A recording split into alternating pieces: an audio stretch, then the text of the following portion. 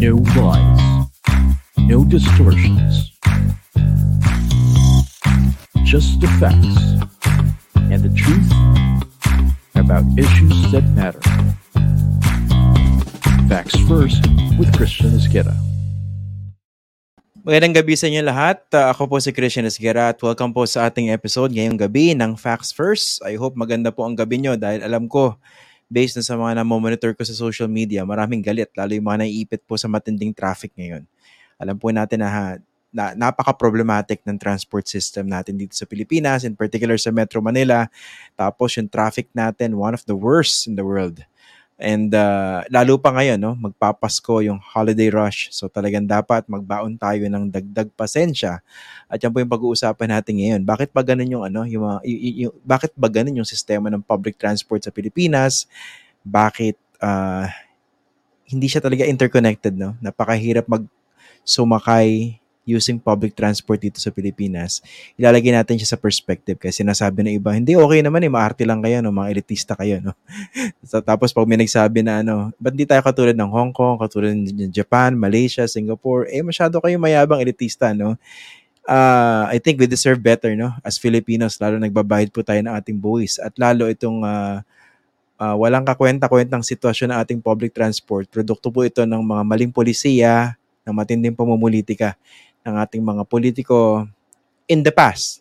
Huwag muna nating sisihin yung mga nakaupo ngayon dahil bago pa lang sila, no? Let's be fair. Nga po, kaya natin naisip tong topic na to kasi alam ko marami dito makaka-relate, no? Marami ngayon naiipit sa traffic, yung mga nakikinig sa podcast, eventually isipin nila, oo nga, no? Pinag-uusapan yung sitwasyon ko, no? For example, ako kahapon, ang tindi ng traffic, grabe, kahapon. And syempre, 'di ba sabi nga nila, when it rains, it pours, no? Saka sa C5, imagine mo doon ka masiraan ng sasakyan. And doon ko na-realize napaka bastos pala ng maraming motoristang Pilipino talaga, no. Alam ko maraming bastos pero iba yung pakiramdam pag talagang ang dami nila nakatutok sa no. Kasi kahapon unfortunately, hindi pa naman rush hour, nasiraan tayo sa C5. And then I called for help para mag-deliver ng battery. And then I was looking for someone to help me push the car. Siguro nang mas maayos. Nakagilid na naman, no? Pero doon ko na-realize, alam nilang sira. Ang lakas ng ulan kahapon, bumuhos. Consistent talaga. Bumubusin na sila ng galit na galit, giving you dagger looks. Tapos, minumura ka. siguro interval, 10 cars, may magmumura sa'yo. Pero lahat yun, bumubusin na ng galit. And then may isa pa naka-Land Cruiser na puti. Binabaan ako ng window, tumapat talaga sa window, no? Siyempre, ang init sa loob, di ba? Dahil walang aircon. Tapos, mubuhos yung ulan, ang init, may moist. Binaba yung window, pinagmumura ko. Sabi ko, hindi mo nakikita sira. Doon lang siya doon lang siya tumahimik, dumiretso na. Pero dire-diretso, lahat nagmumura talaga. Sabi ko, ano meron dito sa Pilipinas? Galit ba yung mga tao dahil nagmamadali? Pero hindi na irony ng kultura natin Pilipino, no? Madalas tayong late, pero lagi tayong nagmamadali sa kalye. Bakit ganon? Bakit has to do also with public transport? Ngayon, yung asawa ko naiipit ngayon sa traffic, dito sa may southern part ng Manila. Nag-message kanina, sabi ko, ang topic namin ngayong gabi yan yung matinding traffic, yung public transport problem sa Pilipinas, in Metro Manila in particular. Sabi niya, sinubukan pa raw siyang kikila ng isang traffic enforcer. Yung nag-imbento ng isang violation. Tapos it turned out, namamasko pala. Pero ginawan muna siya ng violation. Tapos nangihingi ng pamasko. Ayan. So, hindi talaga kaaya-aya po ang sitwasyon dito sa Metro Manila, lalo ngayong holiday rush, no? Kaya kailangan po natin magbaon ng sangkatutak na pasensya. Okay. Sana maki-join po kayo sa ating mga pag-uusapan ngayong gabi, no? Meron po tayong special guest.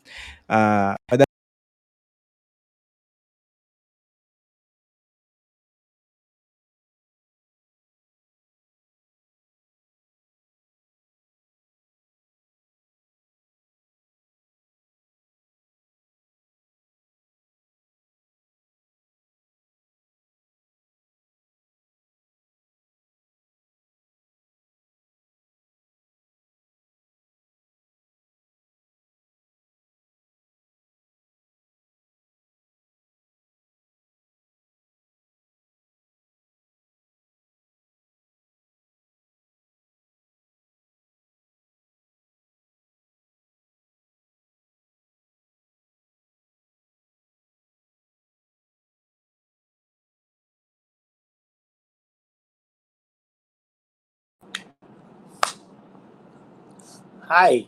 Sorry, parang hindi kita, biglang nawala yung volume. Hindi kita marinig. Hold on.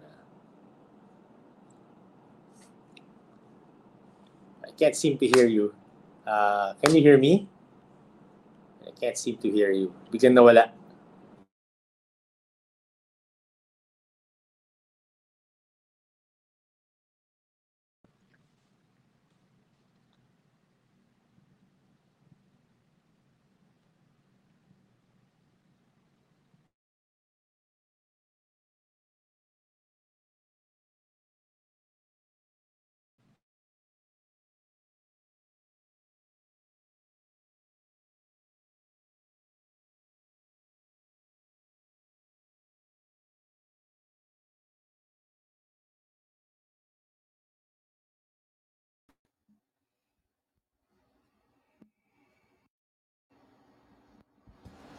Ayan. May mic na ba? Okay na ba? Sagot naman kayo.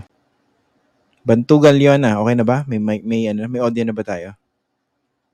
Dito na si Ira. Ayan, okay. Hirap ng buhay, no? Kailangan hawak ko yung mic, no? Tsaka yung connection. Maganda yung mic natin in fairness, Hindi naman, mumurahin. Ang problema yung cord, Lumuwag, Okay, Ira. Magandang gabi sa'yo. Ayun. Yes, ayun. Kala ko, nagtampo ka na, Good evening, Christian. Good evening, Kamusta? Ira Cruz. Okay, ito okay naman. Long time. Ulit tayo nag-usap yata before pandemic, tama ba? Or before pandemic, no? Pinag-usapan natin public transport reform, tama ba? No, and then I think at the beginning of the pandemic, nag-usap tayo talking about cycling as an alternative during the shutdown of public transportation.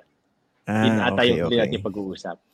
Pero before that, in-invite ko po kasi si Ira sa ANC. Ang pinag-uusapan namin doon yung paano ba ma-improve yung public transport system sa Pilipinas, in particular sa Metro Manila. And ang ganda ng perspective ng grupo niya. And I think you were helping certain legislators craft certain commuter-centric policies, no? Ano na ba nangyari doon? Unfortunately, hindi siya pumasa nung 18th Congress. So we took down a lot of learnings from that experience of passing a piece of legislation, and we are refiling it in the 19th Congress, but also introducing smaller pieces of legislation. I think one of our key takeaways during that experience was that masyadong malawak yung coverage ng Commuter Bill of Rights, that it might be that it has a lot of contentious provisions na ayaw tanggapin ng gobyerno. So we thought maybe an alternative to that is taking it apart into smaller pieces, and then distributing it also to various committees in hopes that one part at a time ma-improve natin yung policies on commuting in the Philippines. Sige. Mamaya natin pag-usapan yung detalye ng proposal nyo, no? At take off muna natin ito kasi maraming nagkaroon ng magandang usapan ng social media because of this tweet by Mr. Atom Araulio, yung kilalang journalist, no? Award-winning journalist. So sabi niya kababalik lang niya from the airport, kababalik lang niya from an overseas trip.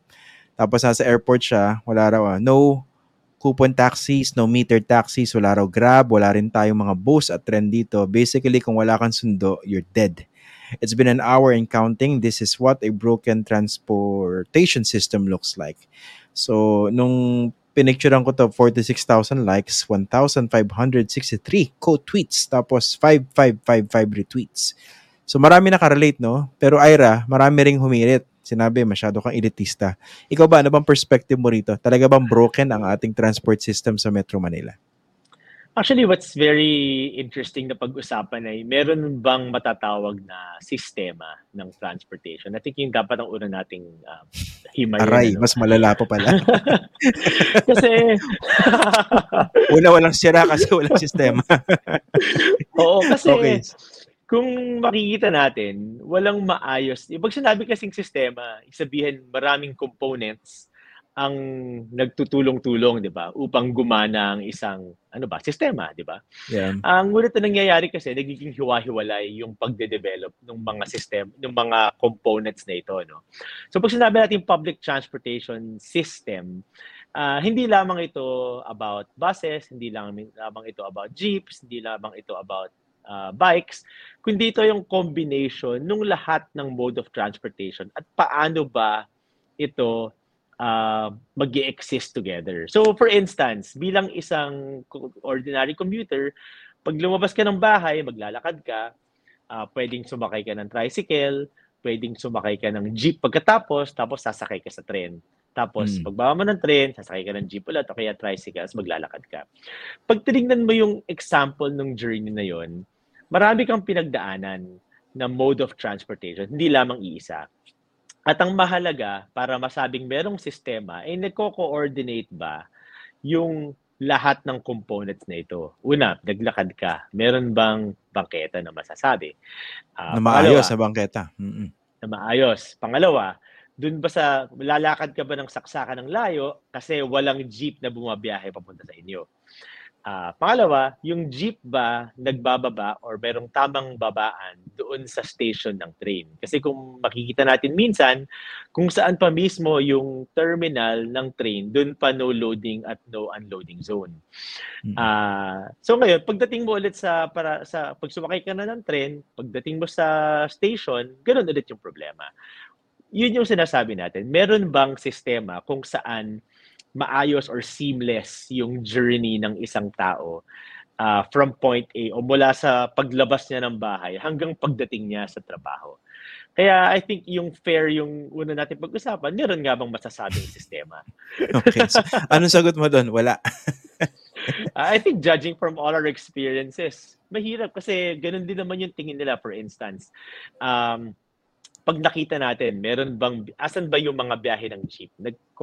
Nag-overlap pa to, tumatama ba ito kung nasaan yung mga terminal or yung train stations. And more often than not, hindi ganoon ang situation. Kung kaya't mahirap masabi na meron tayong transportation system. At kung pag tinitingnan kasi natin to, hiwa-hiwala yung kanilang development. Hindi nagko-coordinate, for instance, yung active transportation doon sa kinakailangan para sa mga kotse. Kailangan yan coordination. If you look at it now, the way that for instance, the DOTR is being structured is that you have different departments handling different sectors. Merong road sector, and under sa road sector, merong active transportation, hiwala yung rail sector. At yung tanong ay nag-uusap-usap ba sila when it comes to designing the infrastructure of our cities. At labas pa dyan, gaano ka-tight or meron bang tinatawag na coordination between DOTR, sa DPWH na siyang nagko-construct ng kalsada, sa MMDA na siyang nagmamanage ng EDSA, and so on and so forth. Oo nga. Siguro isa sa mga manifestation na hindi ko lang nahugot yung picture dito, no? Pero yung mga familiar dun sa lugar, sa may EDSA, malapit sa may GMA, di ba merong buwis buhay na pedestrian elevated walkway? Alam mo yun? Oo, yung parang Mount Everest. Mount Kamuning. Yan. Parang siya, 'di ba? Hindi pala parang isa siyang manifestation na talagang kulang sa planning, no? Kasi kung talagang maayos ang coordination at mayroong planning, hindi ka hahantong sa sitwasyon na kailangan mo pala ng pedestrian lane sa EDSA, kaso meron ka na nakatayong MRT doon at kailangan mong padaanin yung mga tao, kaya papatawirin mo, papaakyatin mo ron sa Mount Kamuning. So, yeah. Actually, tingnan natin itong picture na nakakainis. Oo. Sige, go. Actually, kung titingnan natin yung litrato na sinishare mo, no? Yung nasa pinaka-left side, dyan yung babaan ng mga sumasakay ng EDSA busway. Para makarating sila dun sa, and if you notice yung sidewalk, no, napakaliit, para siyang catwalk na, no?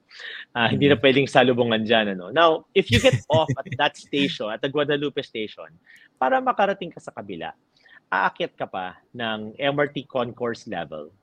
Tapos lalakad ka sa loob ng concourse level at bababa ka ulit sa kabilang side. Yeah. Whereas, and that's about, maybe that adds about 20% or 20 times more in terms of walking distance. Whereas, pwede naman sila dapat tumawid from the sakayan of the EDSA busway dyan, papunta dun sa sidewalk. But, because napaka-car-centric ng design, papaikutin natin ang pagkalayo-layo yung mga tao. Dahil priority kotse. Kasi priority yung kotse. At yun yung dumadagdag sa ating, yun yung isa sa mga root causes ng congestion sa Metro Manila. Kasi if you look at the picture, ilan dyan ang private cars, di ba? Mm-mm. Siguro 90% of, I'm just doing a really quick count, about 90 to 92% of the vehicles in that photo are in fact private Private vehicles. vehicles. Na 1 to 2 persons lang ang laman, ano. Tapos siguro 1, 2, sabihin natin dalawa, yung bus, ayun, yung nasa may gitna rin ng tulay, na siguro may 60 sa loob. So imagine, kasya yung lahat ng kotse na yan sa Sa loob ng isang bus. bus. Ito pala, Ira. Kasi nga, ito, sana hindi tayo magmukhang chicken and egg discussion, no? Diba, bakit ganun ang kultura dito sa Pilipinas? Parang status symbol kotse. Lahat ang dream magkaroon ng kotse. Pagka-graduate, first job, kailangan makapagpundar ng first car. Kailangan magkaroon ng Vios, ng Mirage, whatever. Bakit ganun yung mentality? Whereas, di ba, kung talagang functioning ang ating public transport system, hindi mo isipin na kailangan ko yan kasi mas convenient pa nag-train ako. Mas hindi ako malilate. I think number one is it's very cultural, no? I think it's part of our, well, I'm not a sociologist, but I could probably say that it has a lot to do with American culture that we're all very familiar with. That if we watch yung mga teen movies, di ba? Iba yung tingin nung dinedate pag may kotse, ganyan. Or we could see that kapag successful na yung isang character sa isang TV series, meron na siyang kotse. So I think by and large is cultural, and it's also by Tapos, our sheer exposure to American culture. If you look at our corporate setup as well, the reward system is also designed around cars. Now, for instance, if you reach a certain level in a company, car plan. meron ka ng car plan, and then if you reach another level, meron ka ng car plan at meron ka pang car parking. But the third thing I think that's also very important is because when you take public transportation in the Philippines, you're practically stripped of your dignity. Di ba? I mean, just Perfectly diba, said. Grabe diba? yun. Na can you imagine a CEO taking public transportation? But syempre, that's something that the poorer people are taking, or those people with no other alternative but to take public transportation. And that comes out in our conversations. Kapag dumating ka sa isang lugar, normally the small talk is, paano ka ba nakarating dito? And you'll say, oh, nag-grab ako, oh, nag-kotse ako, oh, my driver dropped me off, tapos nag-commute lang ako, or Lagi may nag-bike lang lang. ako. May lang, which really extends to the perception of public transportation born by, the type of experience that you have to go through pag nag-public transport ka. Actually, yung iniisip ko kanina, nung sinabi mo na you're stripped of your dignity when you take public transport, mas naisip ko yun para sa lahat hindi lang dun sa mga mayayaman, sa mga CEO. Lalo sa mga politiko natin, ito lang, hihirit ko lang. Kasi baka mahiya si Ira ihirit to, no? Hindi nyo ba napapansin yung mga politiko natin, yung pinag-uusapan yung reforma sa public transport, bigla silang sasakay, may mga camera nakabuntot sa kanila, susubukan nilang pumila, tapos may media coverage. Parang ginagawa nilang novelty yung pagsakay because that's how it is. It's a novelty to them. Para silang turista na nagpunta sa Pilipinas, gusto maranasan yung paano mag-jeep, paano sumakay sa MRT, paano mag-taxi, paano mag-grab. Ang kakaiba nun, hindi sila turista rito Supposedly involved sila, immersed, dahil sila po yung gumagawa ng polisiya.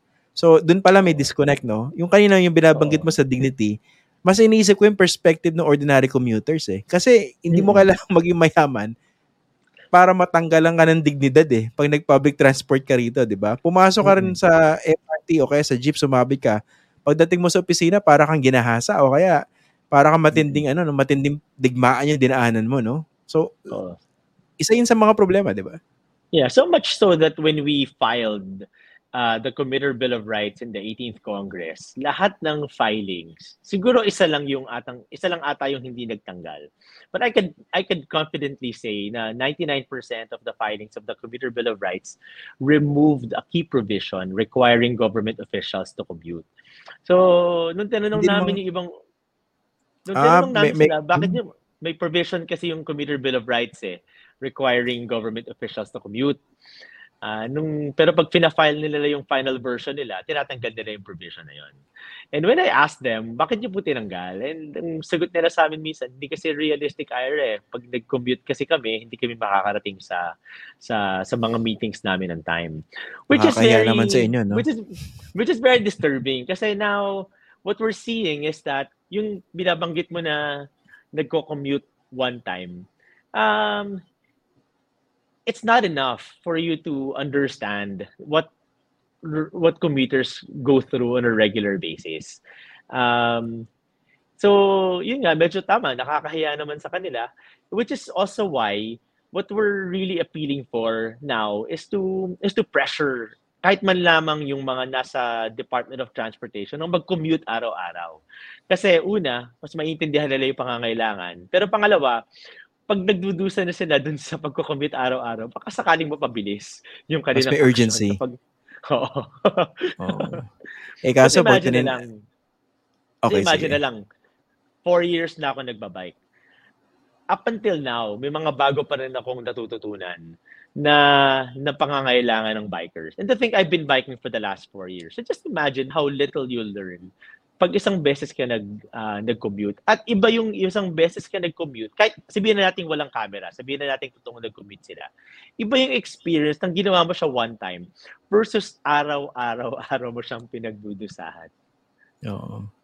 Actually, speaking of biking, sige, pag-usapan natin. Ako mismo, nung early part ng pandemic, I started biking. Sarap mag-bike nung time na yun kasi lockdown, di ba? Tapos, konti yung mga sasakyan sa kalye. Tapos, gradually, dumarami. Makikita mo, ang dami na rin bastos, no? Yung bike lanes ngayon, puro motor yung dumadaan. Pansin nyo ba? Correct. Kunwari sa Taguig, pansin niyo, hindi ko alam kung nakikinig yung mga dyan, yung mga kinauukulan, no? Yung mga bike lanes doon, nagiging tricycle lane, no? Tapos pag dumaan yung bike, nakakahiya pa rin sa mga tricycle. Lahat yan, Oo. pati yung mga Lala Move, yung Grab, yung yung Bozo ba yun? Move Or It. Bozgo? Move It, lahat yun. Yeah. Binabiolate. Tapos wala namang ginagawa yung enforcers, no? So ikaw mismo, hindi ka maprotektahan na sa biker, no? Kasi isa kong natutunan sa biking dito, sa ganito situation, matututo ka maging sensitive sa needs ng ibang mga kasama. Kasi vulnerable ka, di ba? Mapitikan ka lang ng konti ng isang kotse, talagang may mangyayari sa'yo, no? Pero yun nga, Correct. parang nagkaroon siya ng konting focus early during the pandemic, nagtayo ng mga bike lanes. Pero yung infrastructure kasi natin mukhang masikip talaga yung mga kalye, no? Tapos pangalawa, ang dami talaga mga siraulo sa kalye, no? Yung hindi marunong rumispeto. So, I mean, how do you go about it? Sorry, nakakabusit eh. Oo nga. Totoo. I mean, okay. Take a look at this photo that you're sharing now, no? I think this is Ed's northbound. And I bike here from Makati going back to Pasig. I think that's you landing from Buendia. And I bike here going back to Pasig, And normally my bike commute from Pasig, kahit anong oras, just takes me 30 minutes.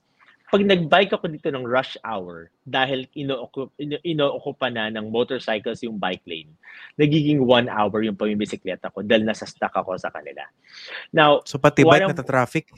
Pati yung bike naiipit sa kanila. And this is very important to point out. Kasi, dapat ma-encourage natin yung mga tao. Okay, I think there's so much to unpack in this statement, no. Number one, I think yung napaka-importanting prinsipyo is that bilang isang syudad, dapat marami tayong ino-offer na options para sa ating mga mamamayan. Hindi tayo dapat na ma-prioritize ng isang mode of transport. And I'm referring to cars. Dapat magkaroon ng pagkakataon yung mga tao na magsabi, okay, ayoko magkotse kasi mahal, tinatamad ako mag-drive, etc., etc. So, magbabas ako. Ngayon, okay, pwede mo sabihin, ayoko mag-bus kasi baka ma-COVID ako, ayoko na masikip, magbabike ako. Ang nangyayari, sa sitwasyon natin, nawawala yung option na yon. Kasi hindi nagkakaroon ng magandang infrastructure para pabayaan ang mga taong makapamili ng tama sa kanilang mode of transportation. Kung kaya't tumataas yung tinatawag nating car dependency na mas gugustuhin na lamang ng mga tao para hindi sila magmukhang ginahasa, hindi sila magmukhang pinagtatapak-tapakan, mag-grab na lang sila, magkukotse sila, kahit nagkakabaon-baon na sila sa utang. Oo. At nangyayari dyan, nagsisikip yung kalsada. Ngayon, syempre mahirap minsan isipin no? Pag sinasabi namin, pag naglagay po tayo ng bike lane, luluwag ang kalsada. Syempre medyo nawiwindang sila sa statement na yun, ano?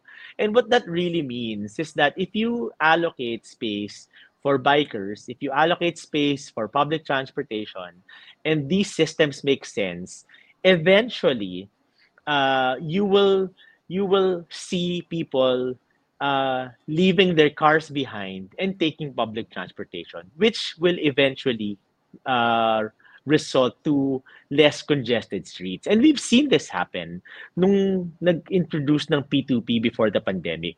May mga taong hindi na nagkokotse kasi yung P2P umaalis sa tamang oras, dumarating within a predictable time, Yes. at hindi siksikan sa loob.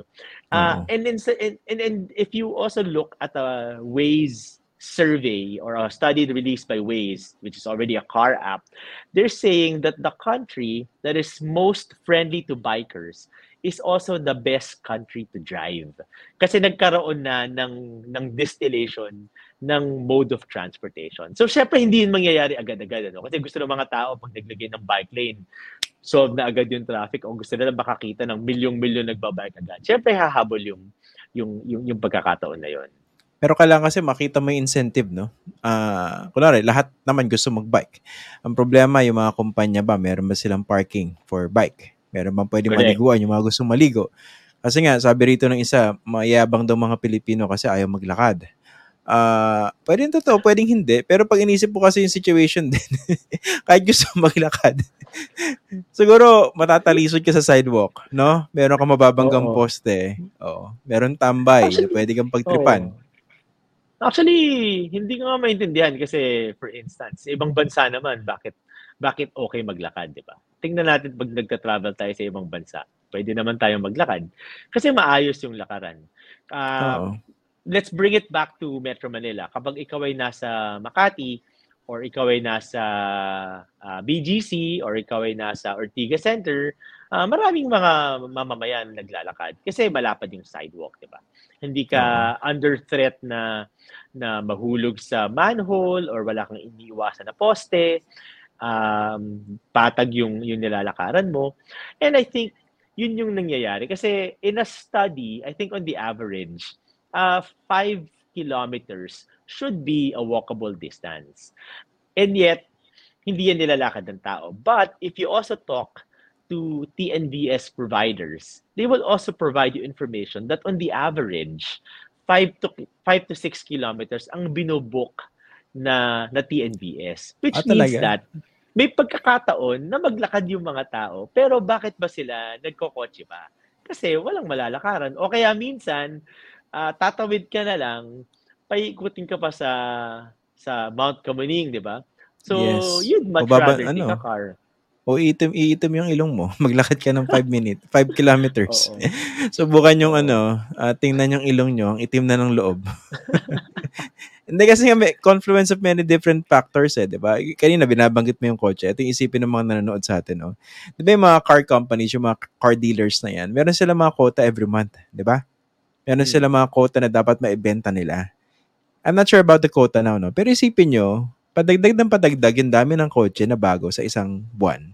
Hindi naman lumalapad yung mga kalye natin, di ba? So yan ang resulta, yung nakikita yung picture sa sa screen nyo.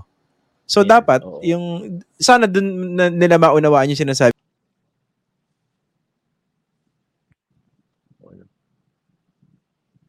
Is it me?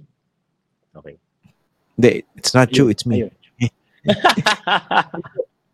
Dapat yung importansya ng careful planning na hindi ka magpaplano sa isang sektor lang, sa isang parte lang ng transport system kung meron man tayong sistema.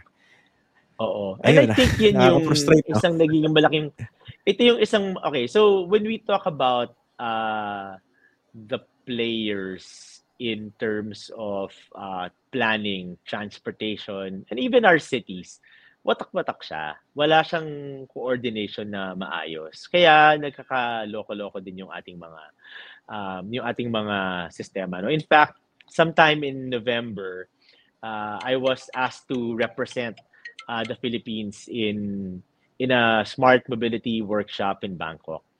And when I started my talk, the very first thing that they asked is for me to show them the lay of the land. Uh, who are the practitioners and why do we have very fundamental issues? And when I presented to them the sheer number of agencies from local to national to regional, they were just shaking their heads in disbelief at the sheer number of players that are uncoordinated, which most likely probably explains why we have such a fragmented or ano ba, damaged public in damage ano ba mga synonyms na pwede natin gamitin iyan Damage, fragment problematic. Ano ba? Sa problematic system natin? Hellish insufficient traffic. none oh di ba kasi you have for instance you have the Department of Transportation that is supposed to be the overall transportation agency that takes a look at all these things no tapos under DOTR is the LTFRB which takes care of franchises. Pero may DPWH na siyang naggagawa ng kalsada. So for instance, merong push ang DOTR na maglagay ng bike lane, pero pag nagtayo ang DPWH ng kalsada, hindi ini-integrate yung bike lane. Merong pinasok for instance ang DOTR, yung alam natin ito, yung EDSA busway, pero hindi binigyan ng sapat na space ng MMDA ang busway o kaya naman hindi pinayagan na makatabi ng mga tao. And top of that pa, nandiyan pa yung mga local government units na may kanya-kanyang policy sa transportation. So ang dami, 'di ba? If you think about it, ang daming players na hindi nag-uusap-usap, walang nagkukumpas. I Example hate to lang say ng it, go, sige. sana man lang I hate to say it, pero alam mo yung mahilig tayo sa task force. Wala ba silang task force? O kaya man lang, uso yan. Viber group. O kaya man lang Viber group para mag-usap-usap sila.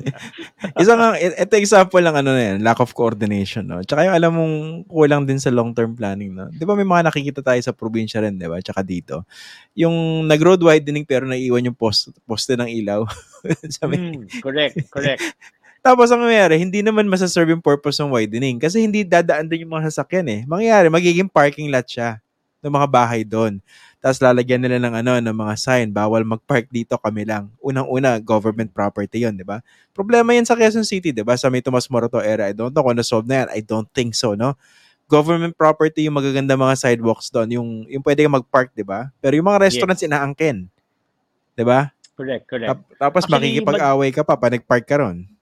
Actually, madami yung ganyan eh. Remember recently na lang, nung paakyat ako ng Tagaytay, ano ba yun? Yung Tagaytay Road, mula Nuvali paakyat ng Tagaytay, no?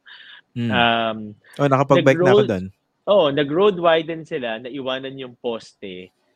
So, nawala ng sidewalk yung mga tao, hindi naman nagamit yung tinanggal na... Yung extra space. Yung road widen. Nangyari din yan sa Pioneer. Tinanggal nila yung sidewalk para makapag-road widen, pero naiwanan yung poste. Pero kahit nag-road widen, traffic pa rin naman. If you look at yung every city, meron silang tinatawag na City Land Use Plan. Ito isang document na naglalatag ng mga yung CLUP, plano. Comprehensive Land Use Plan, yeah. Na naglalatag ng plano ng gobyerno siguro for 3 years, no? And if you look at the CLUP, yung mga annex doon would give you the total road space and the total road network. And a little bit of a back of the envelope computation will show you that 50% to 60% of city space is already allocated for roads.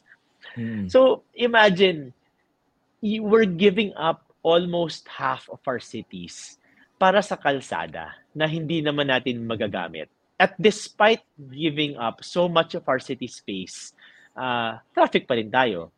Kasi yung road widening is, I feel like I'm already old enough to say I'm old. Yet, when I was a kid, uso na yung road widening. Matanda na ako, nagro-road widening, hindi pa rin nasa-solve yung problem. So I think it's really time for the government to come up with ibang solutions naman para ma-solve yung traffic. Kasi road widening is just not enough. What we need to do is provide alternative modes of transportation to people. Sige, bago natin pag-usapan yung mga solusyon kasi maraming umiinit yung ulo. Ako rin, naalala ko lahat ng mga hanash ko pagdating sa kalye, no? Nakatry ka naman sumabit, Ira? Sa Before? jeep, hindi pa. Actually, sa jeep, hindi pa nakakasabit, to be Oh no, honest. Sumasakay ako. yayamanin ka, Ira. Hindi, kasi Joke lang. sa terminal ako sumasakay siya, nakakapasok ako sa loob. So nakakaupo ka. Ako kasi nung nagko-commute pa ako dati, baka sabihin ng iba, nag-iimbento ako. Sumasabit ako sa jeep. Na-try ko na yun, especially nung high school, nung college also. So from Mendiola, nung high school, uwi ka sa bahay, ang layo. Siguro mga 2 hours yung trip na yun. I remember meron time doon nakasabit ako 2 oras sa umuulan. Sabi ko, siguro na may bababa na dito. Nandun na ako sa monumento, wala pa rin bumababa. Tapos yung literal nakakatulog ka ng ganun.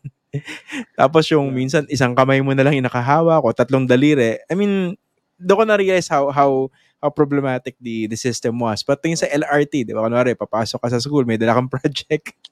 Pagdating mo na sa eskwela mo, yung project mo sira na. Di ba?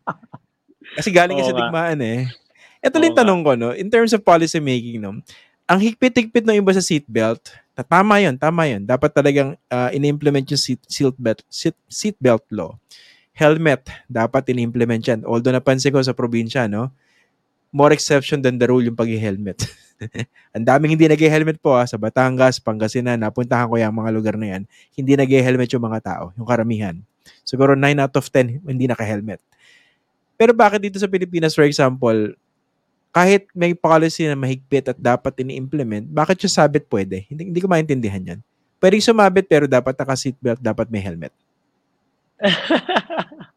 Okay, meron talaga kasing gap between regulation and enforcement. Kadalasan, yung policy ay kine-create without thinking about the reality of implementation or reality on the ground. No? Madalas yan yung malaking gap. For instance na lang, let's make as an example, yung pinag-uusapan ngayon na motorcycles for hire. Ang Ito ba yung gusto nilang gawin, yung mga ganun? Yung ba yan? Oo. For instance, sinasabi nila na i-regulate ang motorcycles for hire at mag-introduce sila ng piece of legislation. But in my conversation with some enforcers, sinishare nila na in reality, hindi nila may enforce yan. Kasi paano nila malalaman sa kalsada kung sino yung totoong motorcycle for hire, sino yung magkamag-anak, at sino yung habal-habal pa din. So a lot of and that goes back to the implementation even of the seatbelt law. Kasi for instance, yung jeepney, paano mo lalagyan ng seatbelt yun? Kahit wala nang sabit, paano mo lalagyan ng seatbelt yung jeepney, 'di ba? Hindi siya realistic. Also, kailangan pa talagang lagyan ng seatbelt and jeep, yung ganyan. Sometimes we are regulating for the sake of regulating without really understanding is it important for us to regulate, and what problem are we trying to solve, and what will that piece of regulation really address that problem. Kasi minsan nangyayari yung pagre-regulate mo, nanganganak pa ng ibang problema na kasalanan nung regulation na dapat nag-solve ng problema. Kaso hindi siya kinraft ng maayos. Pwedeng may naisip ako dyan sa sinasabi mo. It's a very good point, no? Yung regulating for the sake of regulation. Siguro dapat ang tutukan yung education ng mga and training ng mga drivers. Kunwari jeepney specifically. Hindi ko sinasabi sila yung pinakamasamang driver sa kalye, no?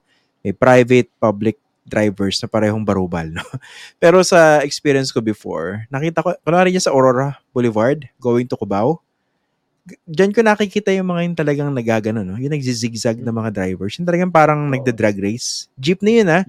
Tapos isipin mo, kunwari meron kang 17 o 15 na mga passengers, may kanya-kanyang pamilya yon. Tapos nagpapatugtog pa sa mga boom, boom, boom na ano, yung sounds, di ba?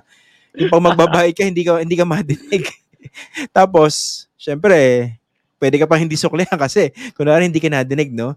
So, baka naman dapat ang tutukan yung professionalization, quote-unquote, ng mga ganong drivers. So, hindi basta natuto ka magmaneho ng shift stick. Pwede ka nang bumiyahe, no? Mabigyan ng professional license. Tama ba? Okay, I think okay, on the one hand, I don't disagree that there should be a more intensified education or filtering of granting of licenses, not just to jeepney drivers, pati sa Tol. private cars, no? Hmm. Kapag ikaw ay nag-exam sa LTO, sufficient ba yung tinatanong sa'yo for you to know how to behave properly in the road? Tama ba yung tinuturo sa driving schools? Nagda-driving schools nga ba yung mga tao? You know, I mean, this much. I think that's a different topic altogether. No, yung LTO process of issuing licenses, and also. And also the education or what kind of education we're supposed to provide our motorists. Pero on the Mm. part of the jeepney drivers, while I am not excusing their behavior, um, we also need to understand that the compensation system that is looming around the transportation sector is partly responsible for their Party. behavior. Okay. Kasi Nag-aagawan ng pasahero. nag-jeep ako. Kasi pag nagpupunta ako sa UP, sumasakay ako ng MRT, bumababa ako sa may Sentries, tapos sa likod ng Sentries merong terminal ng jeepneys. At pag sumakay ako doon, pag yung timing ko, kakaalis lang nung jeep, sigurado late na ako. Kasi Kasi magpupuno. magpupunuan na, di ba? So, one, kasi kailangan niya punuin kasi hindi mo siya pwedeng umalis ng walang sakay at hindi siya kikita. Pag nasa kalsada na sila, nag-uunahan sila sa sasakyan kasi nga, yung income nila nakadepende sa dami ng pasahero kasi babayad pa sila ng boundary. And a lot of this is because of the compensation system ng mga jeepney drivers. Totoo naman na kailangan separate nila umuwi na may take-home pay na minus yung boundary, minus yung crudo, minus yung kinakain nila. So, while I'm not excusing their behavior, kailangan baguhin yung compensation system. At dyan papasok yung tinatawag nating PUV modernization program ng gobyerno. Oo, na marami rin problema kasi nga medyo unaffordable yung yung package Ayan. before. Tama ba? Ayan. So yan din Although, yung example ng isang policy na dinisenyo without understanding what the situation really is on the ground. Kasi Oo. magkano lamang yung inilaan nila na subsidy? Parang nasa 100,000 lang ata or something Wala kang around that mabibiling jeepney na ganun unless 20 years old yung jeep. yung cost ng jeepney nasa 2.5 or 3.5 million. Magkano yung kikitain nila sa araw-araw para mabayaran nila yung amortization o yung loan para sa jeepney. You know, yung ganyan. Tapos, syempre, isang component pa lang yun ng PUVMP, yung pinag-uusap, yung nakikita lang natin kasi yung physical, ano ba yung itsura ng jeepney. May kaakibet pa yan na route rationalization na hindi pa rin tapos hanggang ngayon. Ano yung dapat ayusin na ruta para hindi salasalabit, hindi nag-overlap yung mga ruta, para kumikita yung mga jeepneys. Yan yung isa pang hindi naaayos ng national government. For instance, sa NCR na lang, yung tinatawag na LPTRP. Hindi pa siya tapos hanggang ngayon. Tapos, for cities outside of Metro Manila, inassign pa nila sa LGU na sila yung gumawa ng LPTRP. Wala namang capacity mag-transport planning yung mga LGUs. At saka watak-watak yun, di ba? So watak-watak din yun. So for instance, kung meron mang jeep na malamang magsisimula ang journey from one city papasok sa pangalawang city, tapos isa pang city, sino ngayon na magko-consolidate nung transport requirement ng tatlong cities na yon? So, napaka-problematic. Masakit ulo ko, Ira. Sige. May nag-message dito, sabi ni Rebecca. Ipi-playback po ba itong episode ngayon? Hindi niya na umpisahan. Mapapanood mo ito mamaya after nito. Naka-save to rin sa channel natin. Kaso, sure ka, baka uminit lalo ulo mo, no? Tapos si Easy, Montalban, Cubao. Grabe mga driver. Ayan, si Priniv. Shoutout sa mga jeep from Rosario to Cubao. Haha, party hard po. Nagigets yung sinasabi ko eh. Grabe yun, I understand yung compensation problem, pero yung grabe, talagang parang, hindi ko alam kung addict eh. Hindi siya once ko nakita, maraming sasakyan, maraming jeep. Anyway, Sige, let's talk about solutions. Ayoko naman tapusin yung episode natin. Naglatag lang tayo ng sama ng loob, no? Okay. Ano yung pinaka ibig sabihin nung advocacy niyo na commuters naman? Okay. And how do you intend to address this big problem that we have? Okay. Ang commuters naman ay isang shout-out sa gobyerno na unahin ang pangangailangan ng ordinaryong commuter. Unahin ang pangangailangan nung naglalakad, nung nagmimisikleta, nung sumasakay sa public transportation. Kasi napakadami sa policy. Ang napaka-hostile. Ano ba yung hostile sa Tagalog? Parang, ano ba? Nagpapahirap sa mga nagko-commute, no? Simulan na natin noong kasagsagan ng pandemya na no vax, no ride policy. So imagine, yes. I remember that. Ang pinipenalize lamang ng policy na yan ay nagko-commute. Pero paano naman yung mga hindi vaccinated na nakakotse? Malaya silang nakakapaglakbay sa ating mga syudad. Meron ba dating tinatawag na no beep card, no ride policy? Na isang policy na hindi nagtitake into consideration sa financial behavior at sa financial needs ng mga commuters. So sa policy, napakalaki ng policy na nagpapahirap sa mga commuters. Pangalawa, kapag tayo nagdidesenyo naman ng ating kalsada, tinataya namin na nasa mga 80% ng road space ay nakalaan para sa kakaunting nasa sasakyan. In a study done, nasa 12% lamang ng household sa Metro Manila ang may sariling kotse. Ngunit 80% sa ating road space, kung babalikan natin yung picture na pinakita mo kanina, kitang-kita kung gaano kadami yung space na nilalaan para sa mga pampribadong sasakyan. Kung kaya't ang panawagan namin, talagang commuters naman, pag tayo gagawa ng polisiya, dapat nating tanungin, ito ba ay makaka-benefit o makakapagpahirap doon sa 88% ng household sa Metro Manila na walang sasakyan? And in fact, outside of Metro Manila, tinataya namin na nasa 96% pa actually yan. Yun yung aming nire-recommend sa government na pag-isipan ng mabuti ang policy para mabenepisyohan o masagot ang pangangailangan ng nakararami sa ating bansa. Paano yun? Yung bang mga bike lanes na yan, dapat tuloy-tuloy lang. Kahit marami nag-violate. Tuloy-tuloy lang. Eventually ba magiging parang Netherlands tayo? Yung biking culture? Kaya ba natin yun? Ito kasi yung nangyayari din, ano. So, actually, kaya naman siya, no? Actually, marami nagsasabi kasi sa atin, ano. Parang, pang ano lang yan. Yung mga minumungkahin nyo, pang ano lang yan. Pang Hong Kong lang yan. O pang mayamang bansa. Sa Pilipinas naman, ganyan lang tayo, eh. Pero balikan natin yung statement na yan, ano. Bakit hindi natin deserve ng maayos na buhay?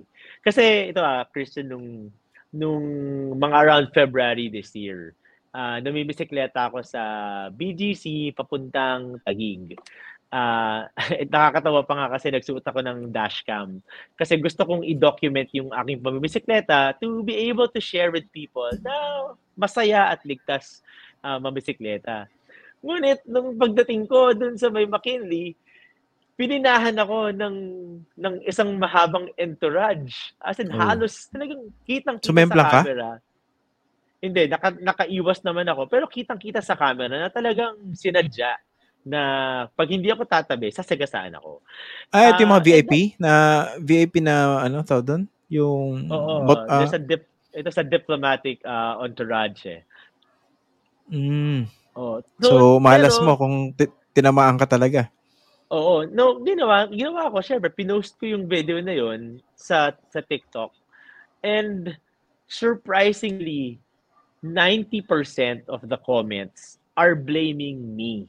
Kasi sinasabi nila, bakit dapat as an ordinary person, dapat pinabayaan kong dumaan yung mas importanteng mga tao. Kasalanan mo pala, Ira eh. Yan naman pala Kasalanan ko eh. pala. Pero bakit? Huwag kang gagamit ng kalye pag may VIP. Kasi mas importante sila. Ito yung nakakalungkot, no? Na as majority, as people that pay taxes, as people na na kumakayod araw-araw, ito yung tingin nila sa sarili nila na hindi nila deserve yung mas magandang transportasyon, mas magandang syudad. Yun yung nakakabahala kung bakit gano'n na lamang yung tingin nila sa sarili nila. Na ngayon, syempre, ang disenyo at ang behavior ng cities ay iba-iba. Pwede naman na hindi naman namin sinasabi na dapat magmukha tayong Amsterdam, magmukha tayong Hong Kong. Iba yung pangangailangan nila sa pangangailangan natin. Ngunit dapat ang malinaw doon, maibigay natin yung basic na pangangailangan ng mga tao na makapasok. Imagine, gigising ng 3:00 ng umaga, uuwi ng 11 p.m. Yan ba yung makatauhan pa, di ba? Totoo yan. Makatarungan pa ba yan? Pero bakit yung makatao. sinasabi ng mga tao, hindi natin deserve yan. Masyado kayong maarte. Hindi pwede yung sinasabi ninyo. So ako, to be honest, I have the option to to choose my mode of transportation. Meron akong choice, no? But majority of people do not enjoy that. At yun yung pinaglalaban namin, na magkaroon tayo lahat ng maayos na choice para makapaglakbay sa ating mga cities. Yun nga no? Grabe. You know, alam mo yung Napaka-opener ng experience mo yung sa diplomatic entourage or Oo. wala yung word sa akin Go, sige. Tayo kasi nasa syudad tayo, no? Nandito tayo sa mga, di ba may studies yung World Health Organization, not World Health Organization, one of the UN World bodies that says, World Bank ba yan, na by 2050, X percentage of people will be trooping or will be living in cities. And there's a truth to that. Because people are going to cities kasi nandito yung mga opportunities para magtrabaho, mag-aral, healthcare, etc. So tama yon. Pero paano natin paghahandaan yung pagdating ng mga tao na yan? Paano na natin idedesenyo yung cities natin para yung transportation ay means to the opportunity pero hindi hindrance. Kasi ngayon dapat yung transportation empowering yan, di ba? Dapat part yan, kaya ka tinatawag na public service ang transportation, di ba? Pag binigyan ka ng permit ng LTFRB, ang tawag doon, di ba? Certificate of Public Convenience. Kasi ang transportasyon, public service yan. Pero ang nangyayari ngayon, yung public service, yung public transportation, kesa maka-empower at makatulong, nagpapahirap di ba?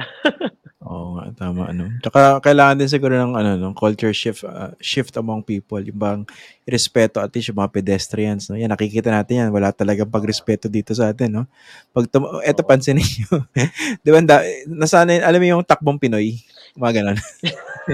Pag tatawid, gaganon yung mga Pinoy, no? Gaganon, no? Pero slow mo yun.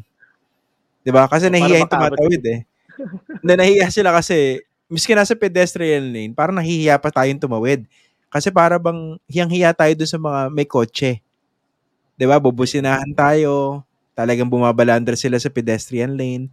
Napansin ko yan nung tumatawid ako dati from Greenbelt, yung may hotel doon, yung Makati Diamond Hotel. May pupuntahan akong forum Tumawid ako from Greenbelt. Wala nagpapadaan sa amin. May kasama ko yung wife ko tapos tsaka yung baby namin. Tapos may kasabay kaming parang couple.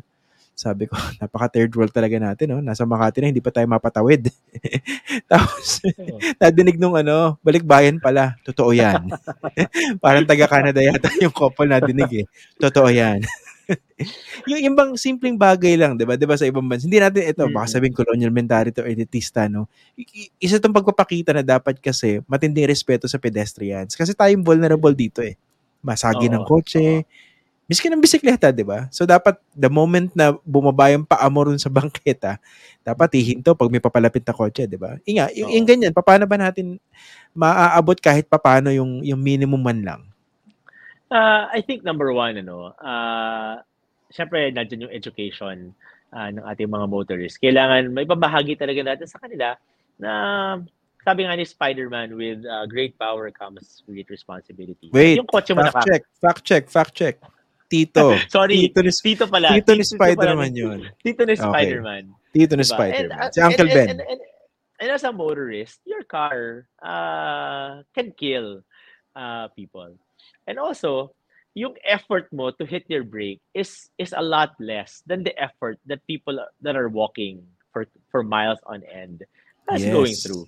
So, yan yung una, no, education at makita. Pero number two, pangalawa naman, nandiyan naman yung tinatawag na enforcement. Una, minsan, kadalasan, hindi informed ng maayos yung ating mga enforcers. In the case of Pasig, sa may Kapitolyo area, in fact, yung mga enforcers pa, yung namimilit sa sasakyan na mag-violate. Kino-compare namin yan eh. Kasi yung sa Kapitolyo, Paano yun? okay, so yung intersection ng Kapitolyo, meron yan bike box kung saan pwedeng humimpil yung mga bikers sa harapan. Tapos ang likod nun, pedestrian lane, tapos kotse. Pag kinumpare mo yung mga kotseng galing sa Capitol Commons, sumusunod sila sa linya. Nire-respeto nila yung pedestrian lane, nire-respeto nila yung bike box. Clear yan. Pag tumawid ka dun sa kabilang side, kung saan nandun yung mga tanod ng Kapitolyo, nakapatong sa ibabaw ng sasakyan yung mga motor, sa ibabaw ng pedestrian lane at bike lane, yung mga sasakyan. At ang Yes. makikita mo, yung mismong enforcer ang nagsasabi sa kanila na tumungtong kayo Usod. dito. Okay. Oo. At kapag ikaw ay hindi sumunod, papagalitan ka pa nila. Sabihin nila, ako ang enforcer dito. Sundin mo ako. Yung ganon. So, mali din ang enforcement. Pangatlo, Basura yung enforcer na ganon. Basura yun, grabe. At maraming ganon actually. Kasi hindi rin naman nila nauunawaan kasi wala silang proper training. Minsan, sinabak na lamang sila sa labas, bahala na kayo, wala silang proper training kung paano talaga totoong magmamanage. At related yan sa number 3, yung pagmamanage natin ng traffic light system for instance, yung hatak system na ginagawa, di ba, pina-prioritize yung EDSA, di ba? Tapos yung mga tributaries, ang iksi-iksi na traffic light. To be honest, nagko-contribute yan kung bakit nag-speeding. And I think this goes back to your earlier example kung bakit ka binubusinahan ng mga kotse. Habang ikaw yung nasisiraan, ba't sila nagmamadali? Tsaka minumura. Kasi nagmamadali sila. Kasi yung traffic system natin, hindi rin siya designed properly. Napakatagal nung ilaw, di ba? Napakatagal nung iintayin mo bago mag-red light ulit. When in fact, dapat mas frequent rather than longer. And that adds to the behavior of motorists. Kung kaya't hindi sila nagpapadaan ng pedestrian, kung bakit nagmamadali sila lagi. It's really, para siyang sapin-sapin talaga ng problema na matagal na natin kinakain na hindi masarap. Okay. Sige. Maraming salamat, Ira, for joining us. Hindi ko napansin, ang haba na pala natin. Almost 1 hour na tayo, no? Parang nagsisimula pa lang tayo, no? Pero nga, I hope something good comes out of this discussion, no? I think eye-opener din to sa ibang mga nanonood sa atin na hindi lang puro reklamo, pero marami kang magandang perspectives na talagang, parang light bulb moment yun. Okay, tama, no? Ganyan. So maraming salamat, Ira, for joining us, and thank you for the work that you do and the work that your group does. Malaking bagay yan. Maraming salamat sa inyo. And of course, we can't do it without people like you who give us the opportunity to share our advocacy. This is for all of us, and we're also thankful for you inviting us and giving us an opportunity to talk. Ayun, no? Maraming salamat, Ira. Merry Christmas and a Happy New Year. Merry Christmas. Enjoy the road. Be patient, be nice, and be happy. Okay. Sige. Salamat. Enjoy. Thank you. Bye-bye. Yeah, maraming salamat po dun sa mga tumutok, no? Alam nyo, ito lang kasi alam ko marami nakarelate dito sa episode na to. Wag po nating itigil yung engagement natin sa ganitong issue sa panonood at sa pakikinig. Yung mga nakikinig sa podcast ngayon, for instance, let's do our part, no? Para kahit paano merong magandang maibunga itong diskusyon na ginawa natin. For example, subukan nating irespeto po talaga yung mga pedestrians. Number 1.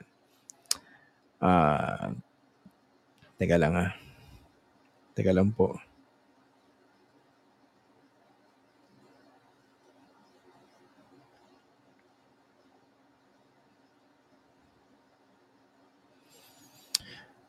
May sinasabi ko, nakalimutan ko tuloy. may nag-message importante.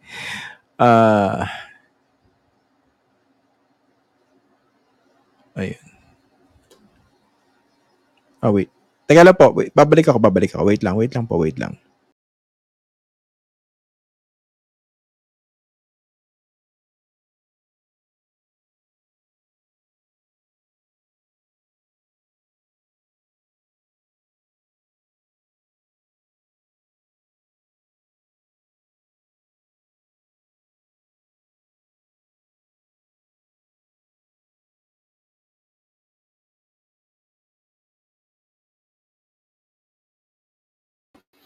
Ayun, sorry.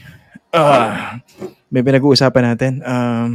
Yun ba, just do your part na makatulong man tayo na makabawas dun sa problema. Parang yung problema sa disinformation, no? Hindi man natin siya masolve agad, at least pag tayong dumagdag sa problema. Sa akin, iniisip ko, pag ang intersection na respeto ng lahat ng motorista, ang laking kabawasan sa problema na yun. Number 2, irespeto natin yung mga pedestrians. Pag may tumatawid, ihinto natin yung sasakyan. Yung sinasabi nga ni Ira, no? Ano ba naman yung tapakan niyo yung preno? Kumpara naman dun sa hassle na maidudulot natin doon sa mga pedestrians, no? Tapos, yung pedestrian lane, wag nating i-occupy kung kayo yung nagmamaneho. Diba? So, yung mga simpleng bagay na pwede nating gawin, malaki yung maitutulong po nito. Unti-unti, kahit papano. Tapos, bago po tayo magtapos, no? Shoutout lang po sa ating mga kongresista, sa mga miyembro ng mababang kapulungan. Dahil pasado na po sa third and final reading sa kanilang kapulungan, ang Maharlika Investment Fund Bill. Sa botong 279, pabor at 6 na hindi pabor. Ang tanong, minamadali ba yung Maharlika Investment Fund Bill? Obvious naman siguro yung sagot, no? Alam niyo po, kayo makakasagot yan. Pero I think it's very obvious, no? Masyadong minamadali. Bakit kaya, no? Ano bang importanteng masyado rito sa Maharlika Investment Fund Bill na ito? Bakit minamadali, no? Sinertify as urgent, 'di ba, ng presidente. Kaya napagbotohan nila from second to third reading right away. And tingnan natin kung ano po yung magiging takbo ng diskusyon sa Senado. Sana lang, no, gawin ng mga senador natin yung kanilang trabaho bilang pang-check at pang-balance doon po sa ginagawa, doon sa pagmamadali na nangyari po sa House of Representatives. Papaisip talaga tayo, no? Bakit po kaya nagmamadali, no? Alam niyo po ang kalakaran sa Kongreso, no? Ang batas pwedeng matulog ng ilang taon, ng ilang Kongreso. One Congress is equal to 3 years, no? Pwedeng hindi kumilos yung mga kongresista, pwedeng upuan yan.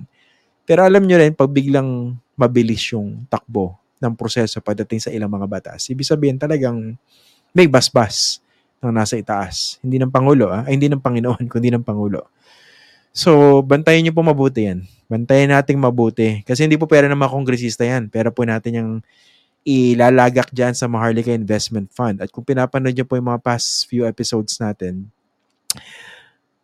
nandun na po yung mga red flags, nandun po yung mga warning signs, pinaka nakaka-alarma, yung huli nating panayam kay dating Solicitor General Florin Hilbay. Pwede raw magamit pagdating sa ill-gotten wealth to, no? Unfortunately, in-invite po natin ngayong gabi si Congresswoman Stella Kimbo, isa po doon sa mga authors ng panukalang batas na yan, kasi sobrang busy raw. It turned out, busy nga sila kasi nga pinasa nila to on third and final reading. So, bantayin niyo pong mabuti, no? Tanggalin niyo po muna yung partisanship dito kasi pera po natin yung pinag-uusapan dito. Pag napunta sa wala yung ating pera, yung mga politiko na yan, hindi naman sila yung mawawala ng pera, mayaman pa rin sila, di ba? Hawak naman nila yung mga distrito nila, so mananalo pa rin sila. Dinastiya naman nila yung mga namumuno sa kanilang lugar, so sila pa rin, no? Ang kawawa dyan tayo pag hindi po maganda yung pinatunguhan ng Maharlika Investment Fund na yan. Kaya sana po talagang tutukan natin, wag muna natin pabayaan yan. Bilis masyado, no? Mukhang may lakad sila, Ngayon kasi last session day yata, no? Before the Christmas break. Pero, talagang honestly, masyadong mabilis. Okay. Bago po tayo magtapos, shoutout po tayo sa ilang mga tao, ating mga masugid na tagapanood. Ito ngayon po natin nalaman, no? Si Dr. Leah Barreto. Doc, Leah, maraming salamat Sinabi po sa akin ng aking may bahay na ano po kayo, madalas nanonood and supporter po ng ating programa. Thank you po for your support and it means a lot. Maraming salamat kay Dr. Leah Barreto. Tapos may nag-message si Jeffrey Espinas Xiao sa Facebook, nagtatampo, no? Sabi niya, bakit hindi ako kasali? Lagi ko pa naman sinishare yung podcast mo.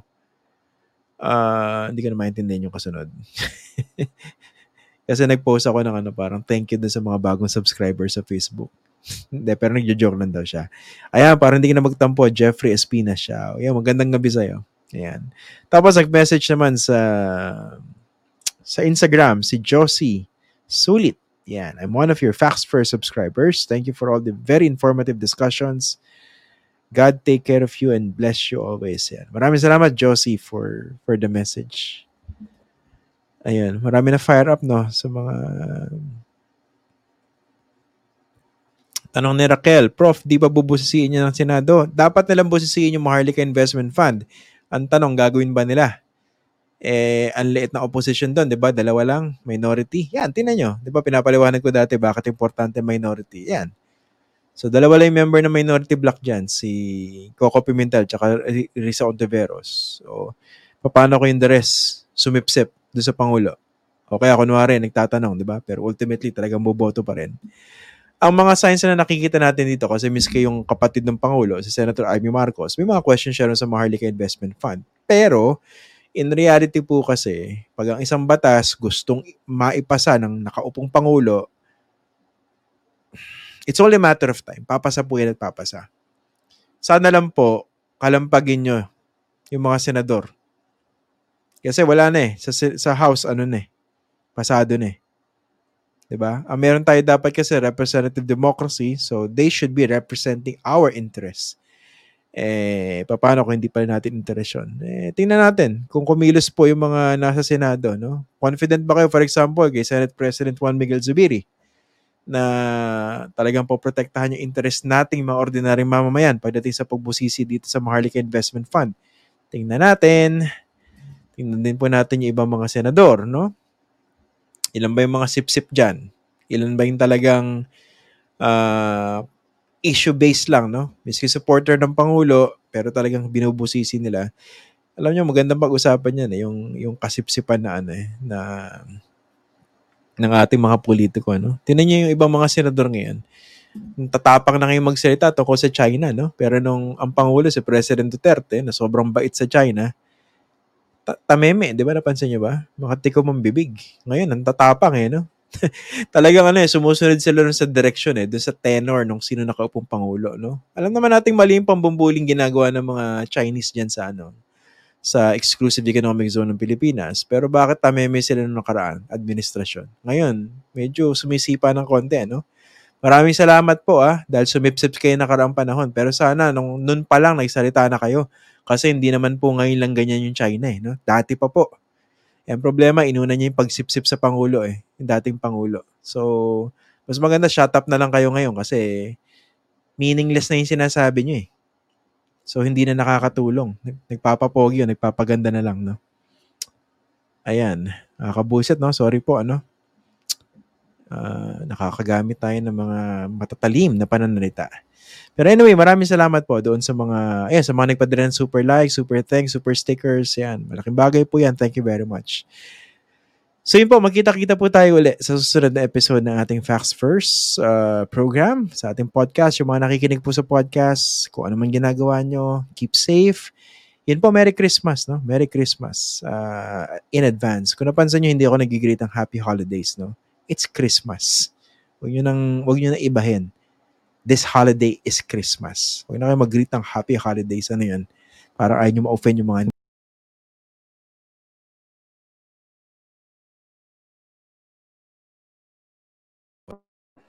Gumalik na ba ako? So, Christmas. Merry Christmas, not Happy Holidays. Okay. Sige po. Maraming salamat po. At kita-kita po tayo sa susunod na episode ng Facts First.